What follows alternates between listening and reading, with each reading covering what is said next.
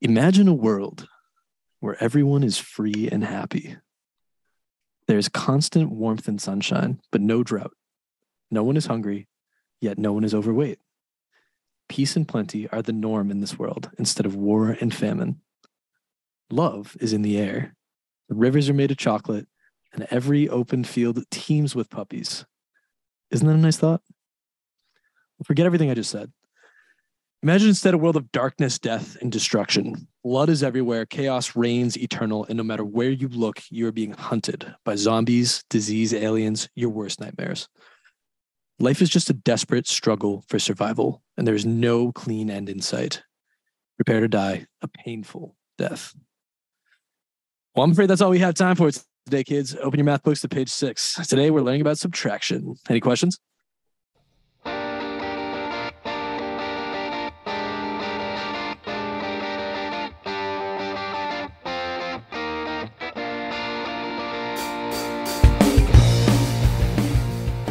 Welcome to the Supply and Demand Podcast.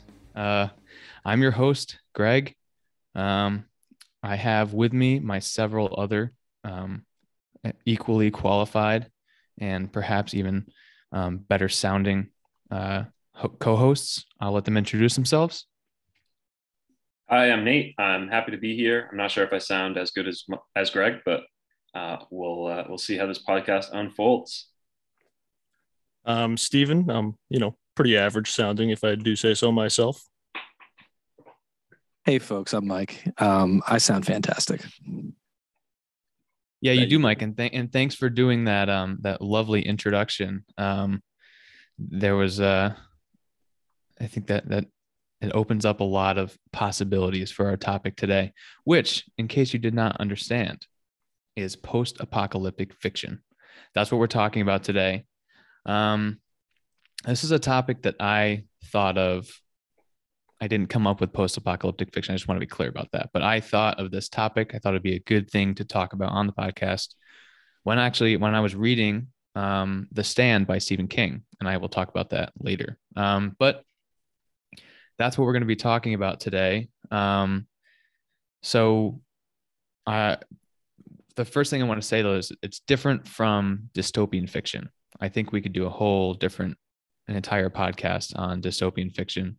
Things like 1984 by George Orwell, Brave New World, that sort of thing. Those are definitely related, and there's a lot of overlap between post-apocalyptic fiction and dystopian fiction, especially I think when we get to The Road, which Nate read, but we'll get to that later.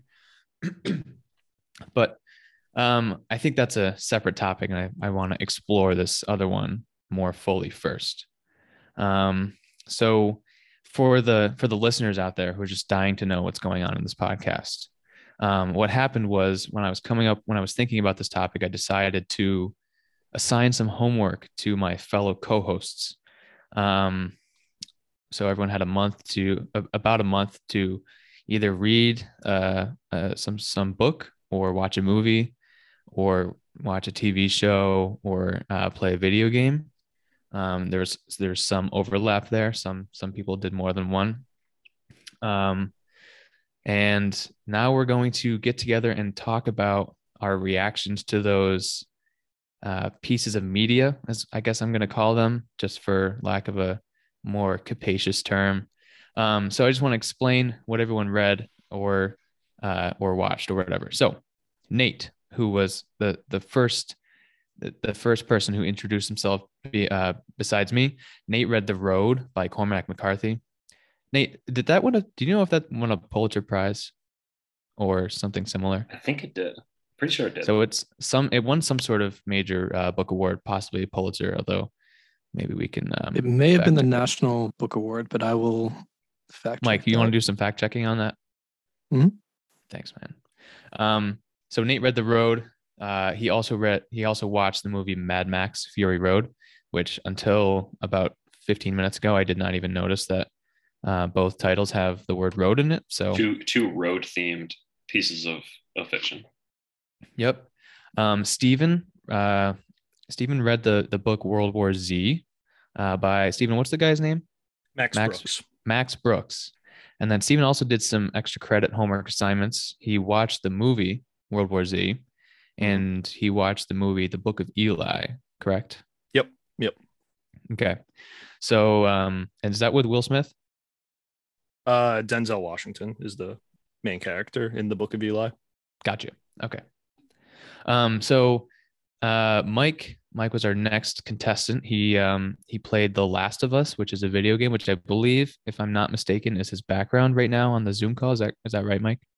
That is right. Yeah, I think this is a screenshot from the original game. Might be from one of the remasters. There's been a couple of iterations upon the original. I gotta ask, is that Boston? Do you know? It kind of vaguely reminds me of the area, but It does start in Boston. Yeah, I believe this would be a screenshot from the opening sequence that takes place in Boston, at least once things kind of go south. But we can dig into setting to come. Yeah, my English students would dread talking about the setting, but Mike, you've graduated high school and college, and so you know that these things can be applied to the real world, such as this. Mike, did you also watch, or you've watched The Walking Dead before? Yeah, so I went back and I kind of I reflected on what I think is the best of The Walking Dead. I think The Walking Dead is, I believe, 11 seasons strong at this point, and I'm not as well versed in the latter half of the series, really, up to a certain point. And there's personal reasons for that.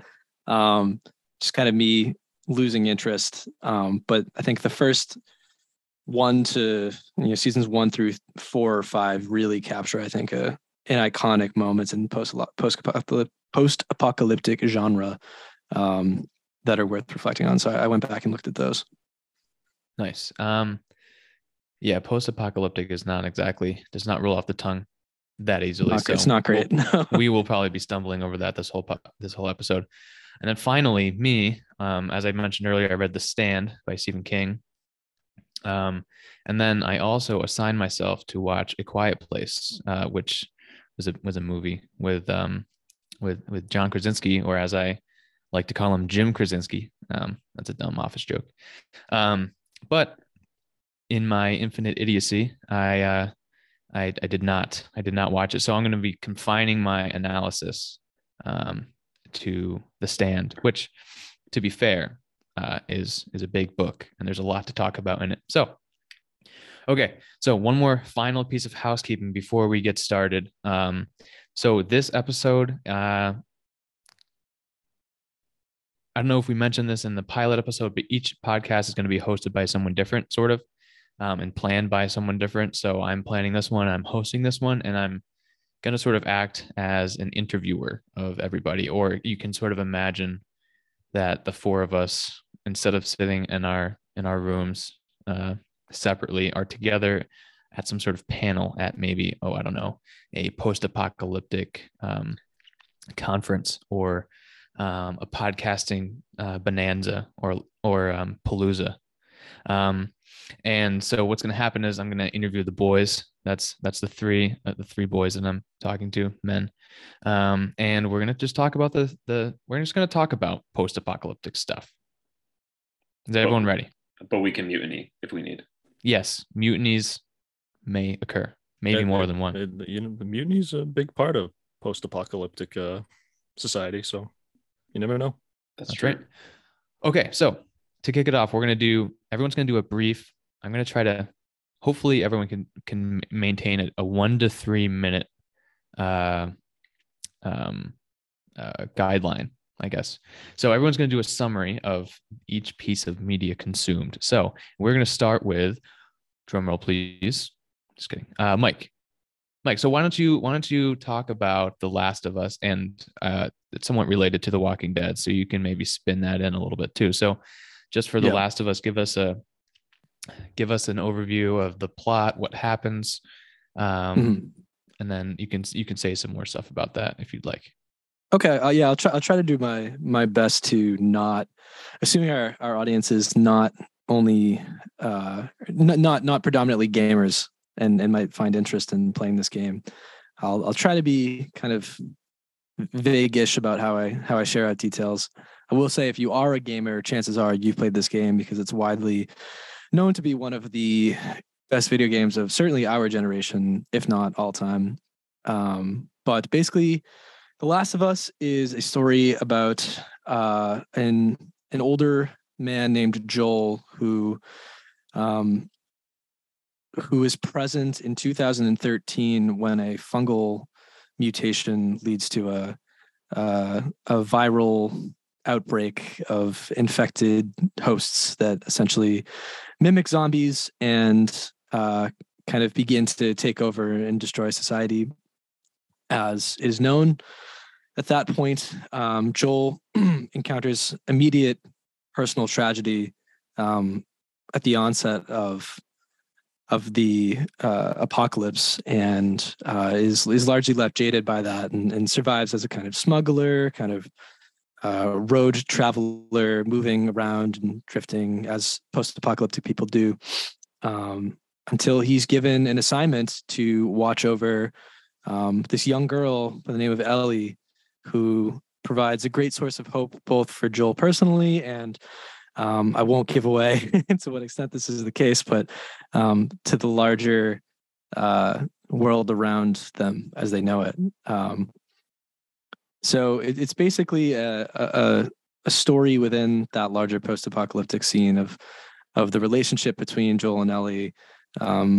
Joel kind of finding meaning, kind of learning what it means to exist beyond his tragedy in a world that otherwise seems like it has no meaning, and kind of redefining that, and a lot of questions posed about, in a post-apocalyptic world, like who is the good guy and who is the bad guy, and how far would you go to kind of protect your version of those two kind of polarities. So yeah, that's probably the best I could do to describe that in general terms. The Walking Dead is somewhat similar. It's the story of really the first 4 seasons, and maybe a little bit beyond that. I forget the exact kind of buffer there, of a father and son, of Rick Grimes and his son Carl, again being thrown into the zombie apocalypse, more traditionally speaking.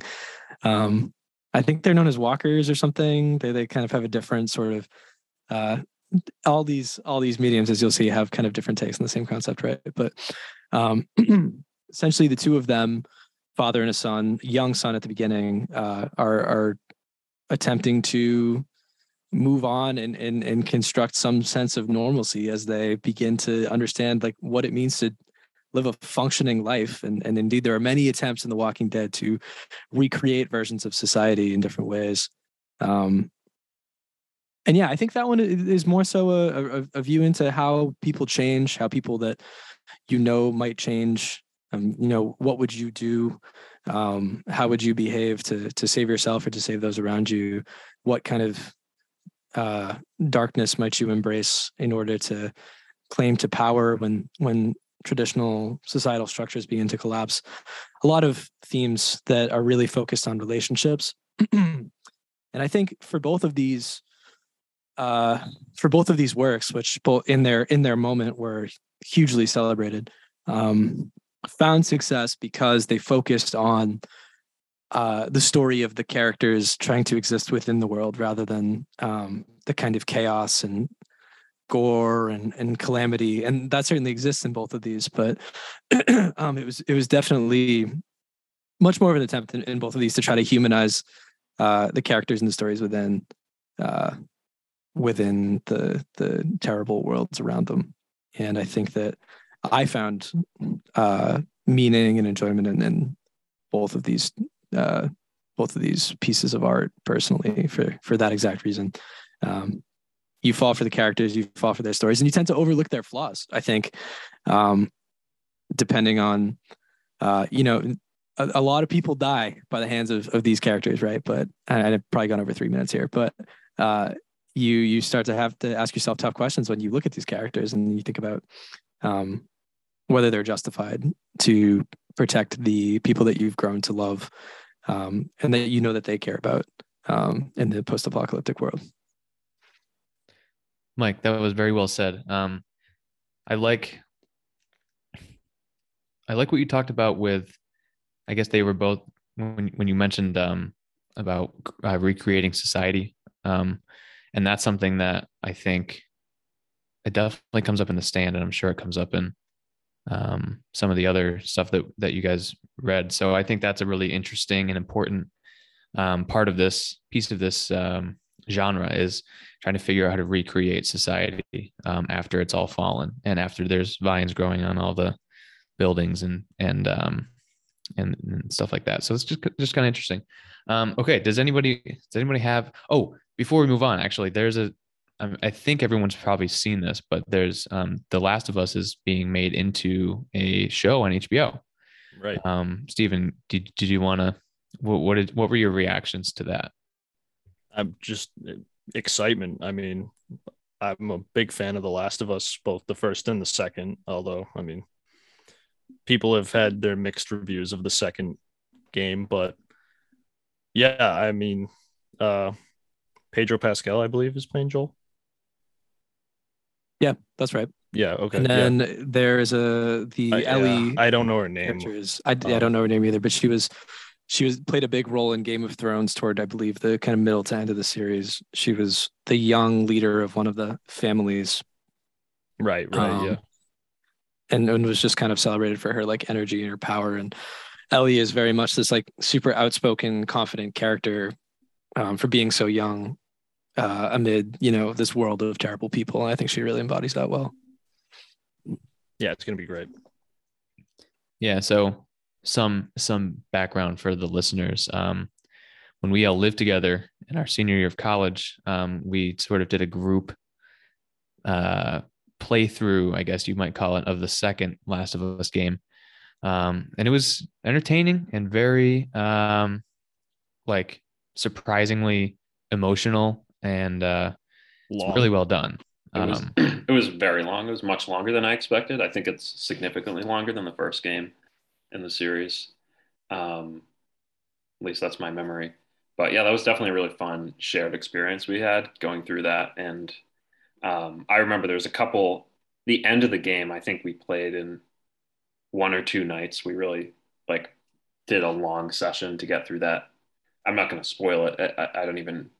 The ending would be so out of context for the listeners. I don't even think it would be a spoiler, but that sort of kind of after epilogue sequence, after the game could be over, but Ellie goes for one last adventure. I remember that being quite the wild ride to go on.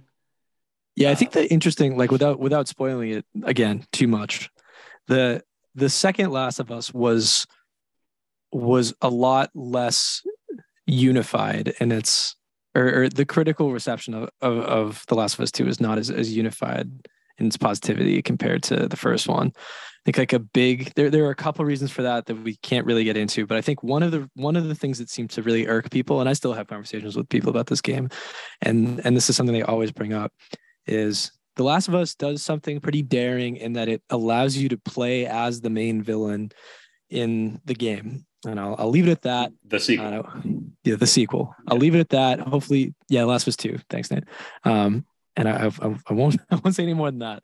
That's already saying a lot, and I'm sorry for that. But it's really interesting because you see the havoc that a character wreaks upon the characters and the people that you've come to know all throughout the first, one and, a little bit more, 1 and change games, right?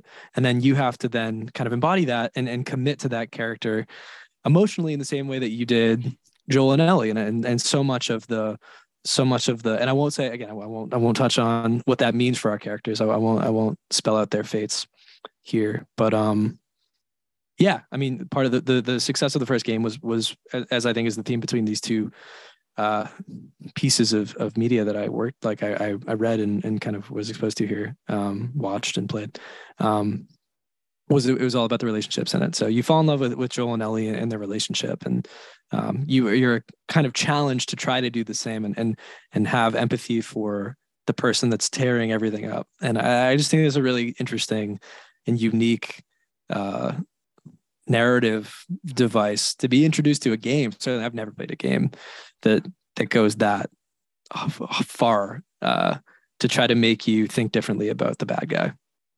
Yeah, I just real quick, I think a big theme we're going to see in all of the things that we read, watched, or played is going to be how blurry the line between good and evil can get once society starts to crumble and people are sort of on a fight or flight instinct. Well put, Stephen. All right. Unless anyone has any objections, I'd say we move on to Nate. And Nate read The Road and watched Mad Max Fury Road. So Nate, you can take those in any order you want, but give us a brief overview of each, if you will. Yeah, sure. I'm going to start with Mad Max. I just watched this on Friday night, so it's very vivid in my memory, and I think it's maybe simpler to summarize. I will just say first, I really enjoyed watching it. It was I had no idea what to expect. I have never seen a Mad Max. I wasn't aware of the critical acclaim that this movie had. I didn't know that it was so highly regarded and highly rated. And I only saw those reviews afterwards and I understood why. In some ways, I thought the movie sort of my way of summarizing my experience in the movie is it sort of feels like a 4-hour long action movie that you're watching on 2x speed. Like there's just so much stuff that happens constantly. But it's a story about Mad Max. He's a sort of a rogue. At least in this movie, there's not much on his backstory. He gets caught up and imprisoned by this, I guess, dystopian post-apocalyptic cult tribe that controls a group of survivors from the apocalypse by they basically they have an access to water in a very arid and bleak landscape, post-apocalyptic landscape. They have this water source and growing plants, and the very corrupt monarch of the society chooses to basically release the water in very small and pitiful intervals. And yeah, they basically just run this very scary and impoverished society that's run by this religious leader who they sort of worship, even though he's very clearly oppressing this class of very impoverished survivors. But they have a very zealous religious worship of him as well. Anyway, so Mad Max gets imprisoned by these guys, and they literally are using Mad Max and other prisoners as like a IV bag to I guess I don't really know why, but to get blood from. So they're just using him as an object until he dies. And the movie shows Mad Max escape in his unlikely alliance with a member of this corrupt society gone rogue as they try to outrun and outlast the corrupt evil people who are chasing them. And it's like really like an hour and a half long chase sequence is most of the movie. And it's I'm not going to give away much about how it ends or the characters, but it's a really wild ride, and it's really visually impressive, and just the cinematography of it is really impressive as well. And there's also some really cool post-apocalyptic imagery, I would say, of them. They make these like crazy war vehicles out of like tons of old cars and stuff put together. And there's like this, they're like army band almost that's like giving them uh, like their equivalent of a military bugler is this crazy guy with an electric guitar just like playing rock music on a giant speaker as like the war machines go out. And it's like so cool to like have that mixed with all of these crazy souped up old cars turned into tanks. And anyway, it's a very fun ride, and it paints a very bleak image of the apocalypse where and this is something I'm going to get into in this. I guess it's a good segue into The Road, and it also is a good segue from The Last of Us, and specifically The Last of Us Part 2. I think one through line between all these works of fiction is the rise of a cult-like group and the rise of this like a mob, almost a mob mentality, cult-like group that to survive the apocalypse, you must band together and maybe throw some of your old world morals aside. And that's clearly shown in Fury Road. In The Last of Us Part 2, there's sort of a cult-like group that is one of the major political players of that universe.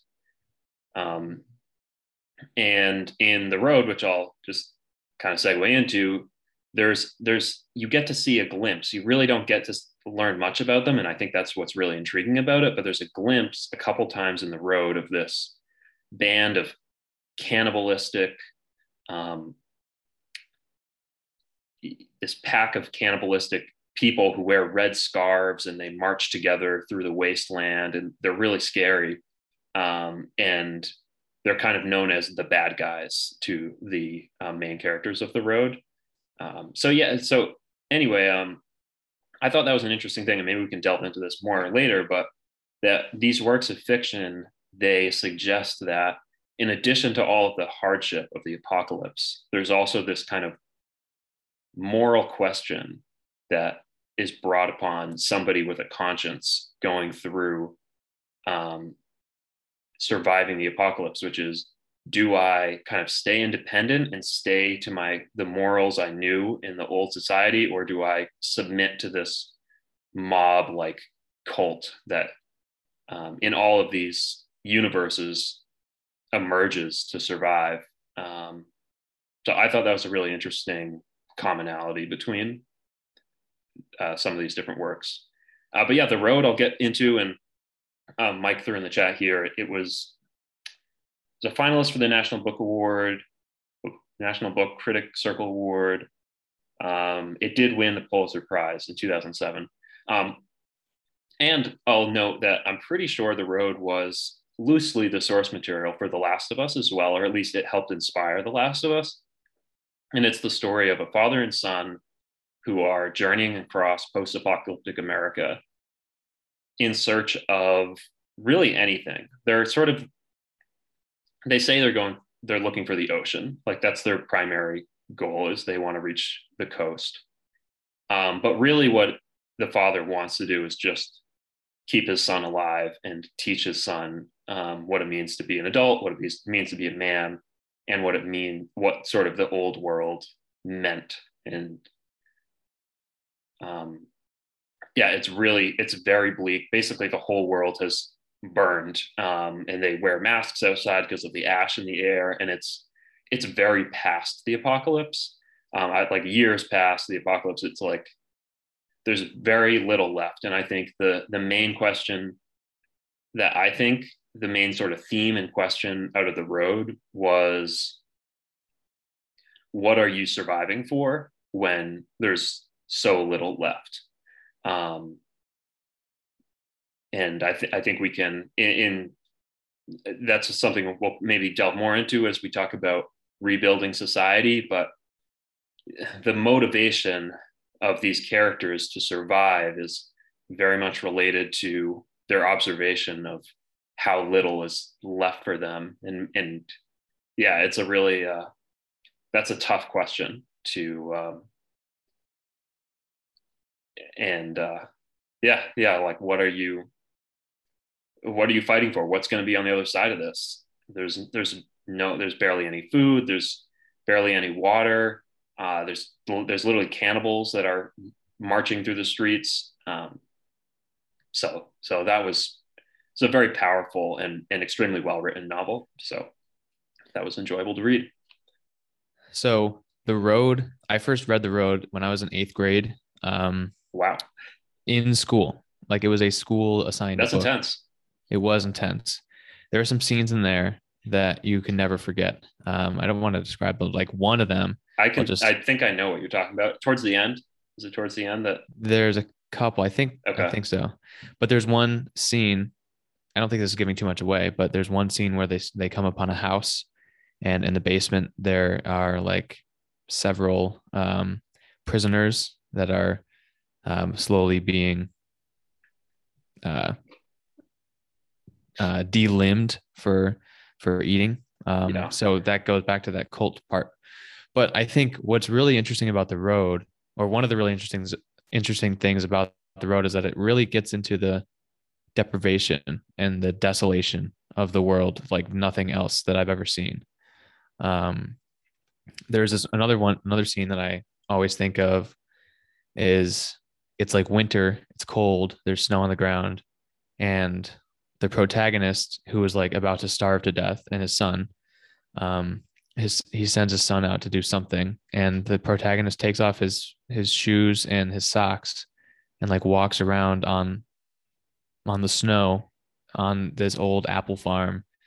And he does that so that his feet can find discarded like old shriveled up apples. And he when he finds them, he picks them up, and that's what they eat for dinner. And so I've never encountered anything like that before or since. And like that novel still, it really is like I think one of the most, probably one of the best novels in the past like 50 to 100 years. It's so good. But anyway, I don't want to monopolize too much, but I believe it's actually been made a movie too, and maybe I've heard the movie 2013. isn't. I've heard the movie's not that good. Yeah, as it goes. But yeah, that's really interesting, and I like how you brought up the cult thing, Nate. And it seems like the cult is, and I wonder if this, I don't even know if this is going to be too abstract for us, but I wonder if this idea of either sticking with a cult or going it alone, I wonder if that's like a uniquely like American perspective. We kind of live in a more individualistic society, and maybe the idea is like, I think all these authors for the most part or creators are Americans. And so we have this idea, which, whatever you think about it, it's sort of like the American creed, which is to go it alone. And the individual is sort of the pinnacle, and the individual is the good guy and the group is the bad guy. And so it's kind of interesting that at least in The Last of Us and The Road, and I'm sure, and it sounds like Mad Max Fury Road too, which I haven't seen. But it sounds like that sort of desire to stay by yourself, or that sort of temptation to go with the cult sort of thing, with the group, is really, that tension is really strong and interesting. Does anybody else want to? Has anyone else read The Road, Mike or Steven? No, I haven't. Yeah, I read it in college and was pretty shaken by it. I think for the same reasons you guys described. I just think like it really describes like the toll of the kind of personal toll of like an apocalypse in a way that I'd never really kind of read before. This is really jarring. I really like the simplicity of the writing in it too. I think just like the kind of delivery, a lot of like short staggered sentences, if I remember correctly, right, Nate? Which is really definitely interesting to see him play around with. Yeah, it was cool. Nothing like anything I've ever read before. Yeah, and Cormac McCarthy is a really interesting writer. And if anyone is listening to this and has not read The Road, you really should check it out. It's not like, it's bleak. It's like the bleakest book you'll ever read. So it's not light reading, but it's really compelling. Okay, Nate, do you have anything else to say on the topic? No, I think we should just keep it moving. But yeah, I really enjoyed both of them, and I thought it was funny that when I texted you the other day, and you haven't even read or watched Fury Road, because I thought they were a pretty good pairing together. Like I saw a lot of commonalities between them. So good job guessing a random post-apocalyptic movie for me to watch accompanying. Thank you. The I road. appreciate it, Nate. All right. So Steven, why don't you go ahead with yours? Yeah, sure. I think first want to start too by thanking you, Greg, because the World War Z book, I probably read the least out of us four. And so you just randomly said, Steven, why don't you read World War Z? Turns out that's a really good book. And so what it's about, for those who don't know, I'm not sure about the book that Greg read. I don't know too much about that, but I'm going to go out on a limb and say that World War Z is probably the least apocalyptic book that we're going to be talking about, because and before I get too far into that I can't really spoil anything in this, because the author, or not the author, but the narrator of the book sort of tells you in the beginning that the world survives World War Z, the zombie apocalypse.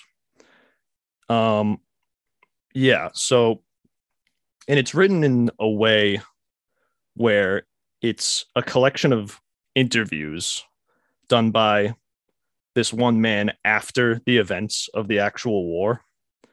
And he travels around and just gathers these stories from people in basically every aspect of life and what went down in the war. And Steven, not to interrupt, but I'm pretty sure please. The subtitle is An Oral History of the Zombie War, right? Isn't that the... That's true. Yeah. So, It sort of tells you right off the get-go that it's it's telling you what had happened, and it's not a story of what is happening, but it's a non-fictional work.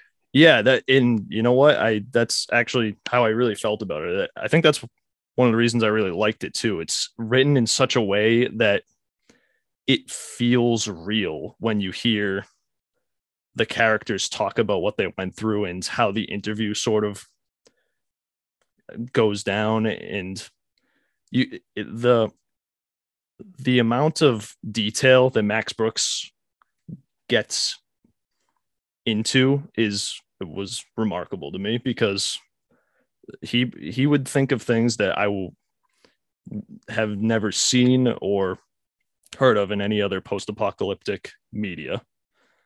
And other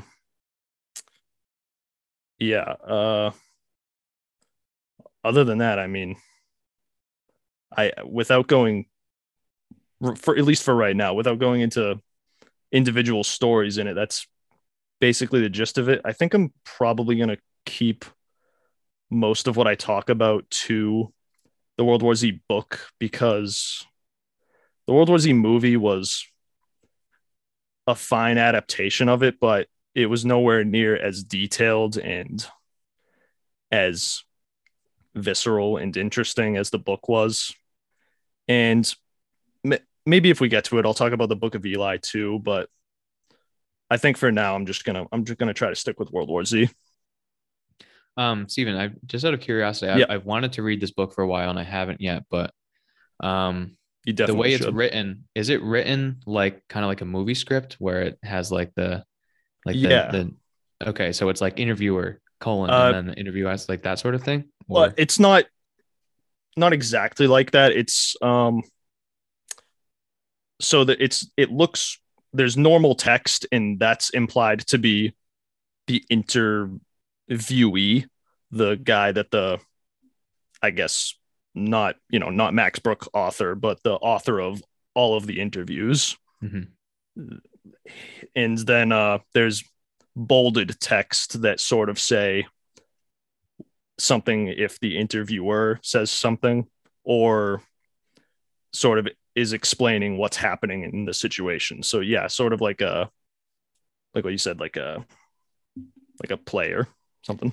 Yeah, you see this a lot. Like a lot of news outlets will do a story where instead of writing a story out, they'll just basically put a transcript of their conversation, and that's what it sounds like to me.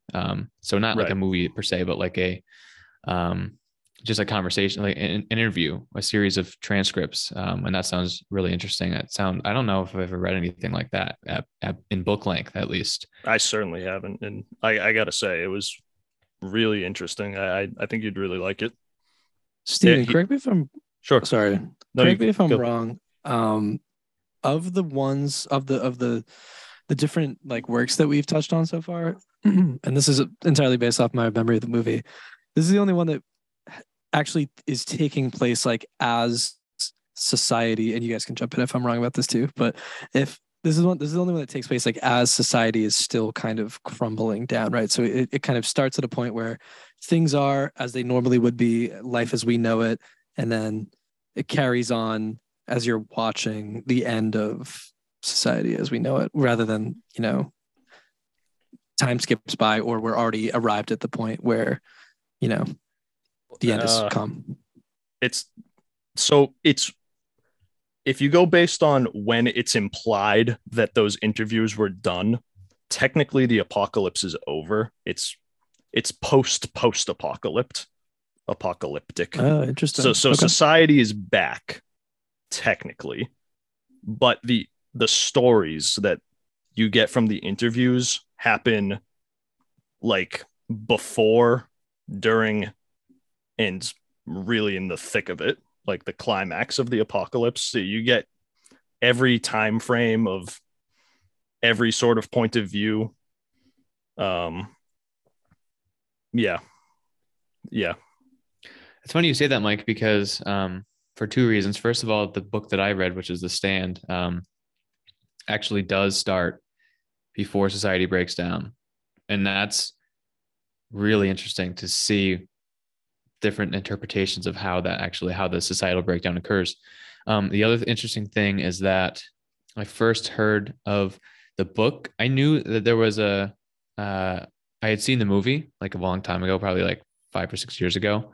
I saw the movie, but I first heard that there was a book version of it probably like 2 years ago or so. I was listening to a podcast, and the person on the podcast was saying that Max Brooks has a really deep fascination with the breakdown of society, or the breakdown of civilization. And so that definitely comes out in the movie, and based on what Steven said, it definitely comes out in the book too. And it's just that's a really interesting concept. And I think that's one of the reasons why we are interested in it so much. But Steven, were you going to add anything to that? No, yeah. I was just going to agree with you. If anything, he's actually written, I think, a book before World War Z that I can probably grab the book real quick and find out. I think it's called like the Zombie Survival Guide, the Zombie Survival Guide journal, which I'm curious as to what that would be like. I imagine it'd be written in sort of the same way he does this one, in sort of a fictional nonfiction, where it's sort of like a how to survive guide, I guess. I wonder if they're related. That'd be interesting to see. I might just pick it up at some point and read that, and maybe we can talk about it. Cool. Well, I'm a big reader, so I say read on, my friend. So I'll go now. I read The Stand again. I dropped the ball on my own podcast preparation for my own hosting episode, and I fear that a mutiny is occurring right now. But go ahead, Nate. Greg, what does this say about you as a teacher, that you assigned us homework and you were the only person who didn't do the homework? No comment. Okay. So I read The Stand. So The Stand is a Stephen King book. I think it was like a 1970s Stephen King book. One of his, like, universally considered his best book. Maybe not universally, but almost universally considered his best book. I think it might be the longest book. It's over 1,300 pages. It's a fat book. But it really goes by. You can, like, if you sit down and read it, even someone who's not a fast reader could probably read it in a week. It's just really, really compelling and interesting. So as I was explaining to Mike and everybody else, I guess the Stand starts at the beginning of the apocalypse, and really what's happening is that at the beginning of the book, it's society is still there. It's still, nobody really knows what's happening. Here, let me start over. It's a super flu. So the book is about a super flu, which is a flu virus that's escaped from a U.S. military lab in California. And actually, the prologue is really interesting because in the prologue, you get to see like patient zero. And patient zero is this guy who worked on this army base, and he escapes from the army base as they're going into lockdown. And he goes home and he gets his kids, and they drive into Texas. And by the time they get to Texas, everyone in the car is dead. So it's a super flu that is extremely contagious and extremely deadly, and it happens very fast to everybody. And something like it's either 99.4 or 99.6% of the population dies because of it. But of course, what happens is some people slip through the genetic cracks, so to speak. And so basically what happens is the book focuses on the people who survive the super flu and what's happening to them. But really the first 200, I think the first 200 pages or so are really the most interesting part of it. And then there's 1,000 pages of also really good stuff. But the first 200 pages are really about what happens when there's sort of a breakdown of society, and when do you stop trusting the current authorities and start breaking out onto your own and not trusting people. And it's the scenes of panic and chaos at the very beginning of this book are just like, it's so realistic and it's so terrifying. There are like National Guard people and army people that go into cities, and the cities are like locked down, but then some people escape. And there's demonstrations and riots, and there's soldiers gunning down people in the streets. There are news broadcasts that are being shut down in the middle of it because they go rogue and they start saying things about the super flu that the government doesn't want them to say. It's kind of conspiracy theory adjacent a little bit, and that's kind of I don't love that about it, but it's very realistic. Like the actual human reactions to all this stuff are very very realistic. So I think that terror and panic at the beginning is like the part that really brings out the story. So again, as I said earlier, there's that 0.6 or 0.4% of people who don't get sick, and they inevitably end up finding each other.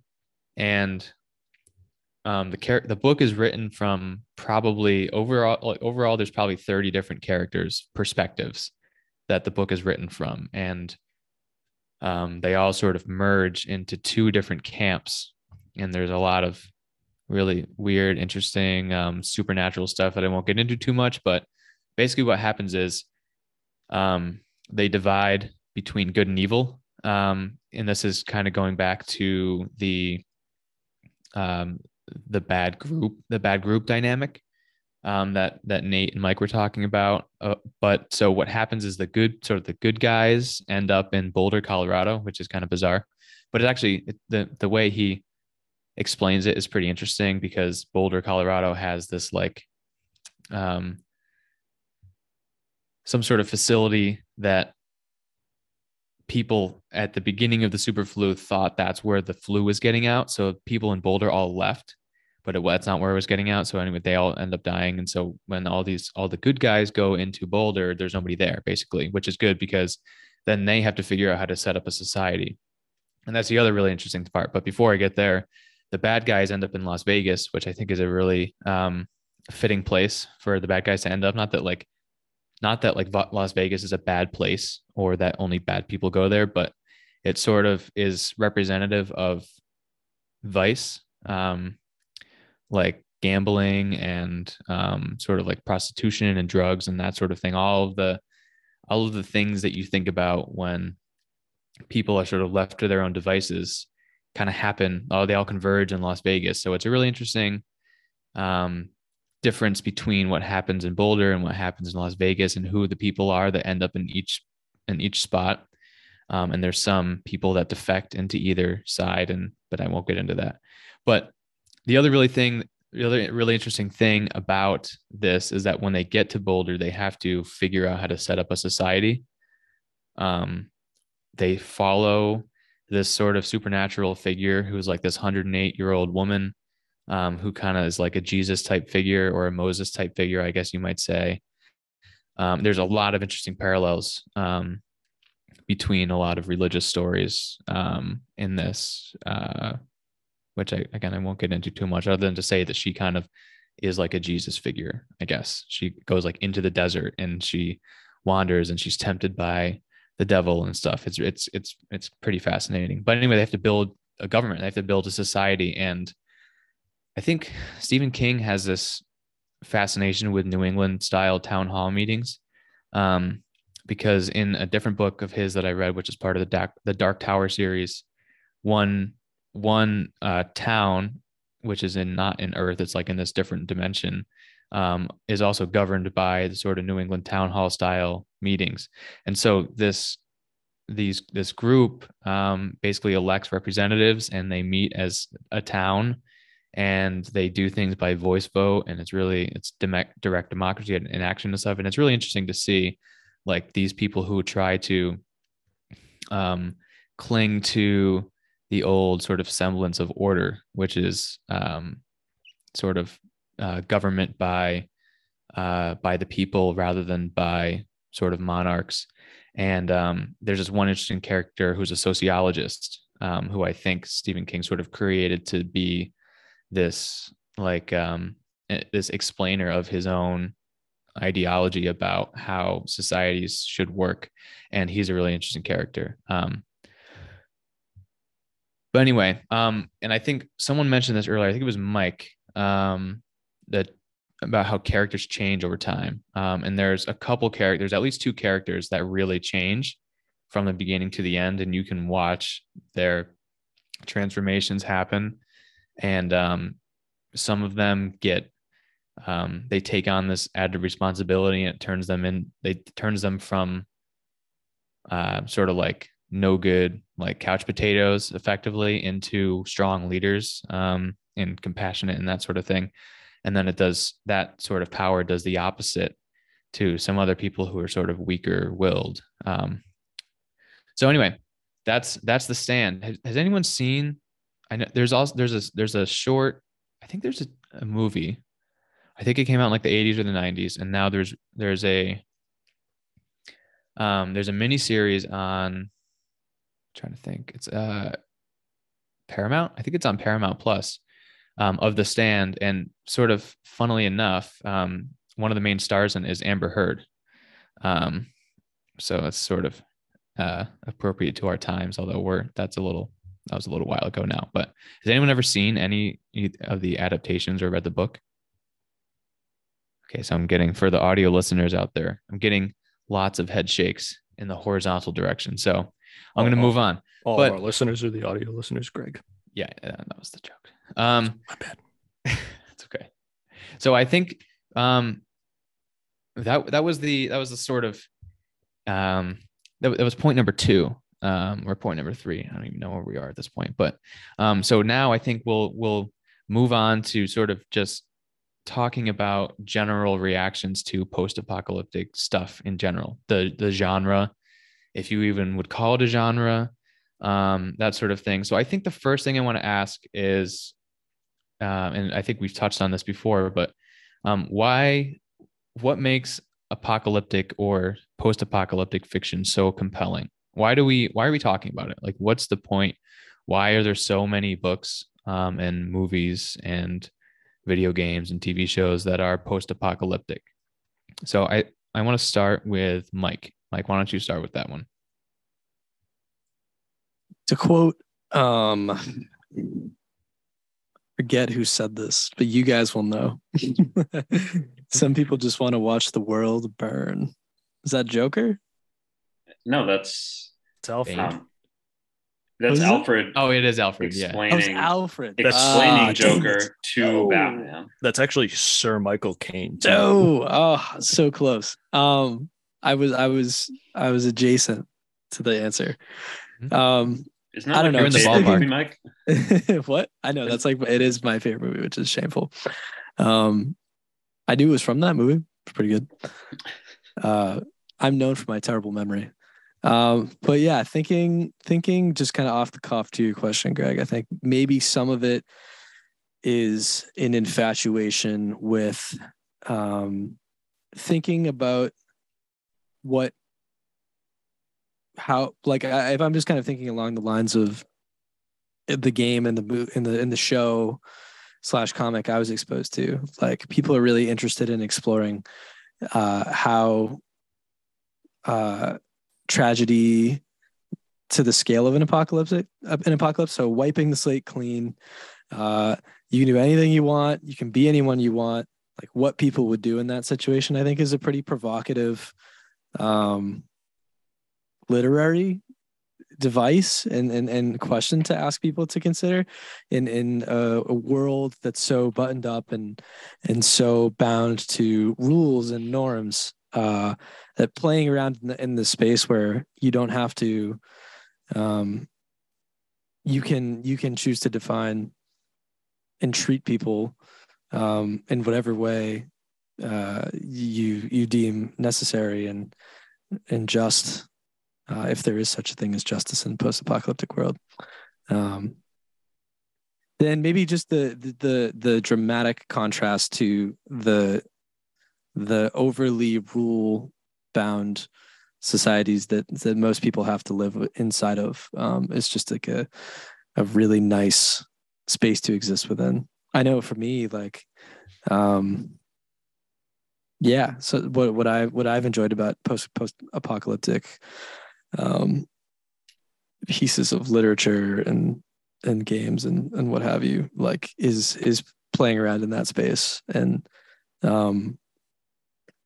getting to kind of define who if I'm playing a game, defining what kind of person I'm going to choose to be, and rooting for people that are choosing to try to follow a similar path and predetermined literature. So yeah, I don't know. I think maybe so there's a nugget of truth to that. Like I think we're pretty interested in exploring what it's like to turn the system on its head, and to see if I can sort of butt in here for a minute, Mike. Yep. But it sounds like what you're saying, when you turn the system on its head, a lot of these authors or creators are testing you and asking you if the same rules of morality apply in a sort of vacuum. It's not a vacuum, but if you're taking the current system and flipping it upside down, do the same rules apply? Are you still a good person? Are you still a bad person if you kill someone? Yeah. That sort of thing.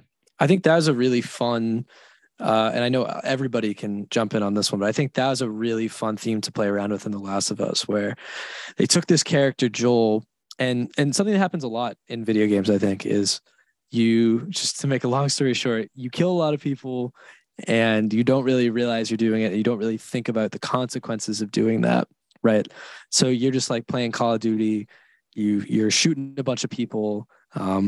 Often we don't stop to think like, what are the consequences of me as this character going on a killing spree, essentially, in this very violent video game? And you just got to make sure you pick up the ammo packs. Exactly. And you very much do in The Last of Us, like quite frequently. And when they let you have ammo, I think some of the struggles you're trying to survive with limited resources. But anyway, that catches up to Joel at some point, and they really ask you the questions like, the way that we've been framing the story up to this point is to think of the main character doing what they have to do to get to a positive outcome, and it's the traditional hero's journey where they overcome adversity and they develop and they uncover meaning and they realize what it's like to take accountability, and then they find that clear path for themselves, and then it totally flips the script on you and asks you to consider, well, okay, what were the consequences of choosing violence to achieve those ends, and who suffered as a result of that. And I think that kind of goes back to when you play as the villain of the story here, you begin to kind of see and think about how one's actions impact those around them, especially when they're hyper violent. Well put. Anyone else can jump in there if you want. I'll leave it up to Steven or Nate to chime in if you'd like. To answer question number 4A. Yeah, which is just what makes it so compelling. Why do we? Yeah. I mean, I definitely want to second what Mike said. I think that it's kind of a throw the rules aside in some ways and see what humans are capable of without, all those old rules that governed society before things crumbled. I think what my sort of instinctive answer to this question is, I think in the back of our minds, we all know like society won't last forever. Even if in a perfect scenario, the sun would eclipse us in, millions and millions of years. But obviously that's not, society will probably break down at some point sooner than that. So I think there's kind of I think it's a rightful place to play around with, where it's like, well, this civilization we have isn't going to last forever. Maybe it'll last a few hundred years, maybe it'll last a few thousand years. We don't know, but it's not going to last forever. And therefore it's going to have to fall apart somehow. And maybe it's a disease, maybe it's war, maybe it's something supernatural. But I think that's part of it too, is playing around with how might this go down. And then the other part of that, if the world is to fall apart, and maybe this is the uniquely American individualistic perspective on this, is kind of the question of, would I survive if the world started to fall apart? What would I do? And I feel like that's a classic question of our generation. Like, would you survive the zombie apocalypse? What would happen? Zombie apocalypse. But yeah, I think that's part of it too, is the world's going to end someday. How's it going to happen? If it happened tomorrow, how would you do? And I think that's it's just a fun question to play around with, but I think there's enough realistic stuff to work with that there's a lot of different takes you can go down. And I think there's an infinite amount of fiction that you can work with from that concept. Yeah. It's almost like stressing about the future turns to the max. Yeah. It's you could be thinking about tomorrow, and you might hit traffic, you might have a bad day at work, stuff like that. But if you crank it up a few years, think about stuff that could change the world, climate change, and zombies, if we're going down that road, which we're gonna be, nuclear war. Which, did anyone actually do nuclear fallout for one of the things? Is Mad Max, is that how the world ends? At least from Fury Road, it's very ambiguous. I don't know the backstory, but it's the road that would make a lot of sense.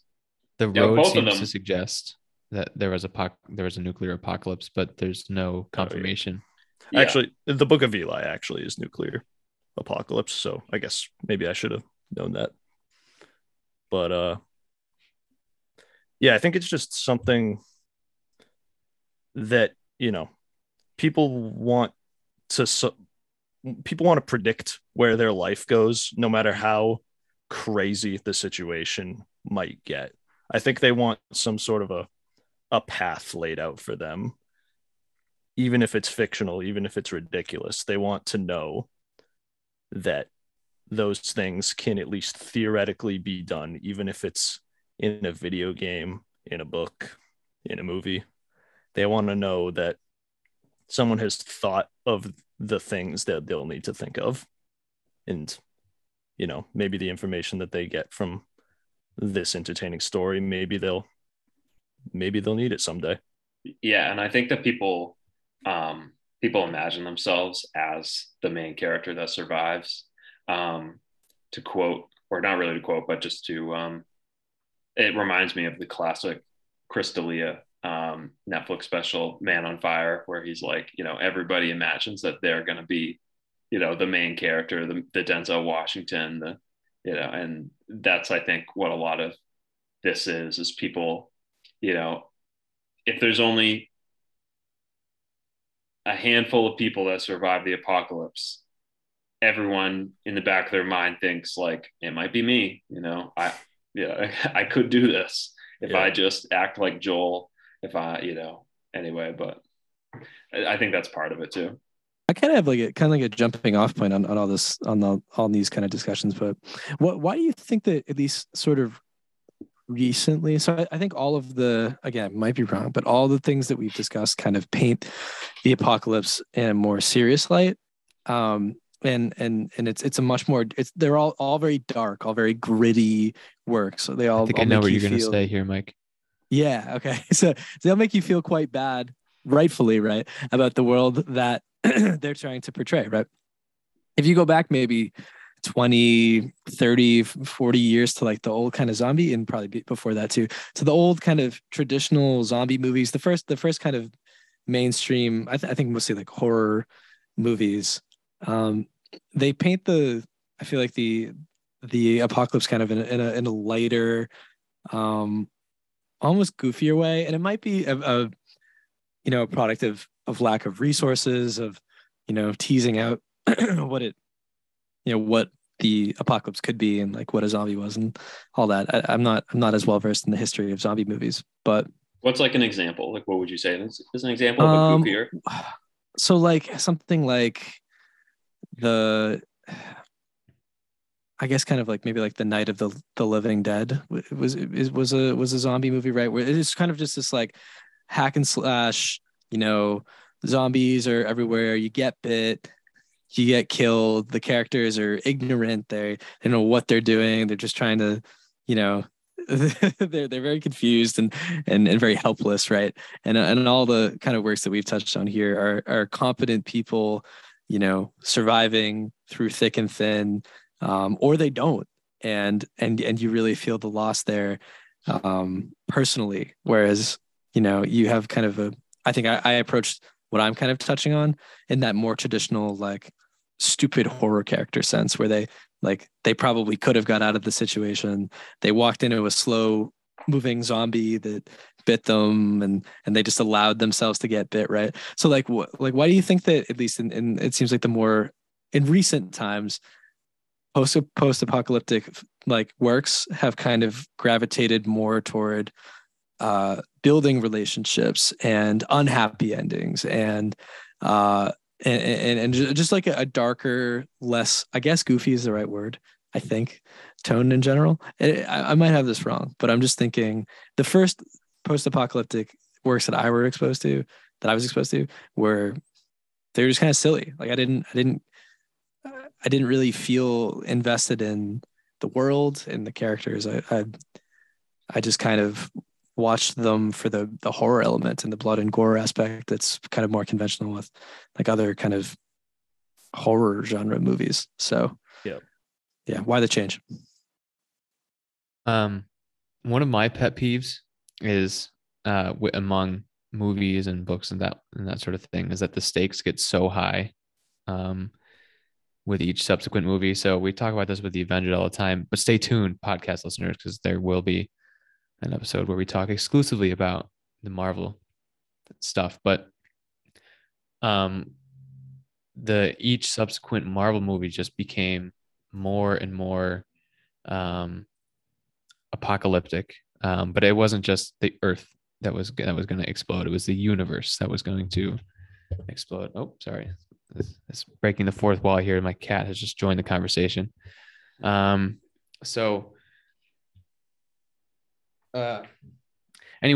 I think maybe that's one of the reasons why. Maybe like as the sort of general cultural zeitgeist or the general cultural attitude moves towards things being more serious and having higher stakes, the sort of post-apocalyptic genre goes with it. But Mike, I thought you were going to say, I thought you were going to talk about the movie This Is the End. Is that, have you seen this with Seth Rogen? And yeah, I've seen the movie, but I think that's a refreshing change of pace. Yeah. I think I think that movie came out far after the switch to more serious apocalyptic stuff. And I think that was kind of the joke of the movie. Like, let's try a funny version of this. I mean, it's a kind of funny premise. Like, what would a group of comedians and funny actors do in the apocalypse? That was anyway. Yeah, it seems like it's picking fun at exactly what you're talking about, Gregor. It's like, yeah, the stakes are so high. Like, there's like literally like a huge crater in front of this like huge mansion. Are there like monsters and shit just like flying around? Like, it doesn't make any sense. And they know that these movies and this like genre often doesn't. But that's like and they have like one Snickers bar or something which sort of reminds me of The Road in some ways. Like, it sort of reminds me of like a funny satire on The Road where they have like one, can of sausages or something that they're, which we don't have to go down. Well, whatever, for the sake of tangents. One of the things and I really didn't mean to go down this tangent right now, but just quickly, did you guys find that you had to sort of suspend disbelief when reading or experiencing your works of fiction about how realistic it would be for these people to really survive? Because that was one thing I thought during The Road, although they did depict certain moments of deprivation and starvation pretty vividly. There were certain points where I'm like, where do they find these? Like, where does one find a can of sausages? Like, I don't even know where I would find that today. And they just, and like literally the whole world is burned down. Like it's all ash. Yes, you could probably find some cans of food once, but to find it regularly enough that you wouldn't die across the whole traversing the country, it's awfully convenient. And they do, there's a couple times they stumble upon a lot of food. And I think Cormac McCarthy writes that with enough bravado that it really seems like they struck gold. But for it's more the random other occurrences where like they find a random gas station and the gas station happens to have some old cans of food at it. And yeah, did you guys find a similar thing where you doubted your characters would really survive the apocalypse?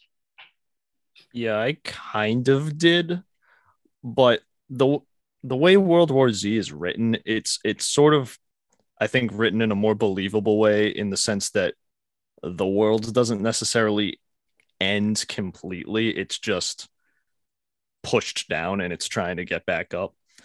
The thing that this is the thing that I think the movie does better than the book does, although I'm kind of speculating because the zombie apocalypse hasn't happened yet and I don't know for sure.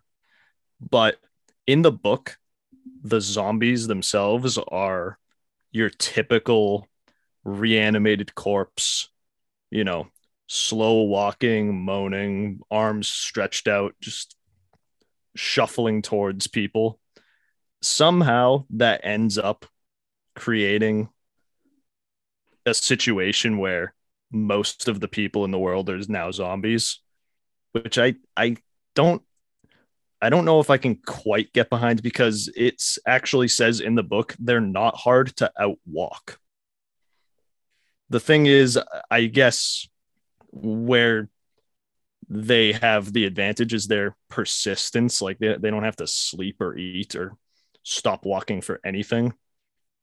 But the movie, on the other hand, they turned it up a notch and they made it so the zombies are just full blown sprinting around cities and diving onto people. There's that one scene I think in a preview, but it's also in the movie where there's like people in a helicopter and they're above this walled city, and the zombies are just running at the wall and they're hitting the wall and falling down, and other zombies are running up on top of them, creating like a gigantic ladder. Yeah. Yeah. Believe it or not, it's actually all of Israel that's walled like that. Oh, okay. Gotcha. And yeah, they do the whole thing where like they hear, I don't know, some sort of like a concert going on this other side of the wall, and they start just climbing on top of each other and like forming a human ladder. And it's just like there's no way anybody's surviving that if the zombies, climbing on top of, making a human ladder and running full sprints the entire time, everybody's dead. I'm glad you mentioned the running zombie part, because that was for me the scariest part of that entire movie. Like as soon as a zombie can run, I think that's more convincing. Like, why could zombies only walk, and how are the walking zombies still managing to kill people constantly? Is that a thing in The Last of Us, or am I misremembering? Is it some point in The Last of Us, is there a running zombie, or is that? Yeah, I think they're fast. They're fast moving. I think they're all fast moving. Yeah. Well, not like there's different sizes of. Oh yeah. I forget all the classes of zombie from that movie. Well, I think the game, but I think the clickers, which are like the ones that are really decomposed, yeah, those ones don't run because they can't see. Well, yes, typically, but they're also right. They're also much more dangerous and devastating if they're to touch you. But yeah, I think the kind of gradually and recently infected. You're right. The fastest moving. Like they're almost human. Like they sort of they look pretty human, but they're just kind of recently infected. Actually, that reminds me of some scenes where they're chasing after you. Yeah, and I guess you have to suspend disbelief maybe at like the premise of zombie movies, right? To be like, okay, like what's the like? Well, is this rooted in right any sort of? Whereas if you take something like what Greg worked on here, like with a disease, with a fast moving, incredibly infectious and deadly disease, it's not too hard to imagine a scenario like that, toppling society. You just take what we're living in right now as a my other example of how sweeping something like that could potentially be. Yeah, and The Last which I think of Us is more haunting. Yeah, for sure. I mean, The Last of Us does try it with. It gives like a more biological interpretation of zombies. Mutation. It's a fungal infection rather than an undead zombie. But yeah, I agree that a flu-like disease is the most close to home realization of something like this. You guys ever see Contagion? I think we all watched it. Oh, that's right. Yeah, that. Which I actually thought. Another great example. Yeah. I was also thinking. Go ahead, Nate. No, I was also, so for the listeners, we just stumbled upon an inside memory, but we watched Contagion our sophomore year of college, but we also watched The Children of Men. I almost had that. I had that on my list. I'm trying to remember why I was reminded of that movie, but I was reminded of that movie at some point when contemplating The Road. Well, that's one of those ones where society is in the process of breaking down too. I think that's true. Go ahead, Nate. I think what I was, not to bring us down another tangent, but I think this is a pretty good conversation starter. I was reminded of The Children of Men because it was another example. This is kind of abstract, but in The Children of Men and in The Last of Us and in Mad Max Fury Road, and in all those works, there's sort of this object of hope that there's some. They're trying to there's an object of hope in, I'll just spoil the Children of Men since it wasn't even part of this originally. In the Children of Men, the fertility rates have basically become zero on the earth. There's no, right. That's my, Yep. yeah.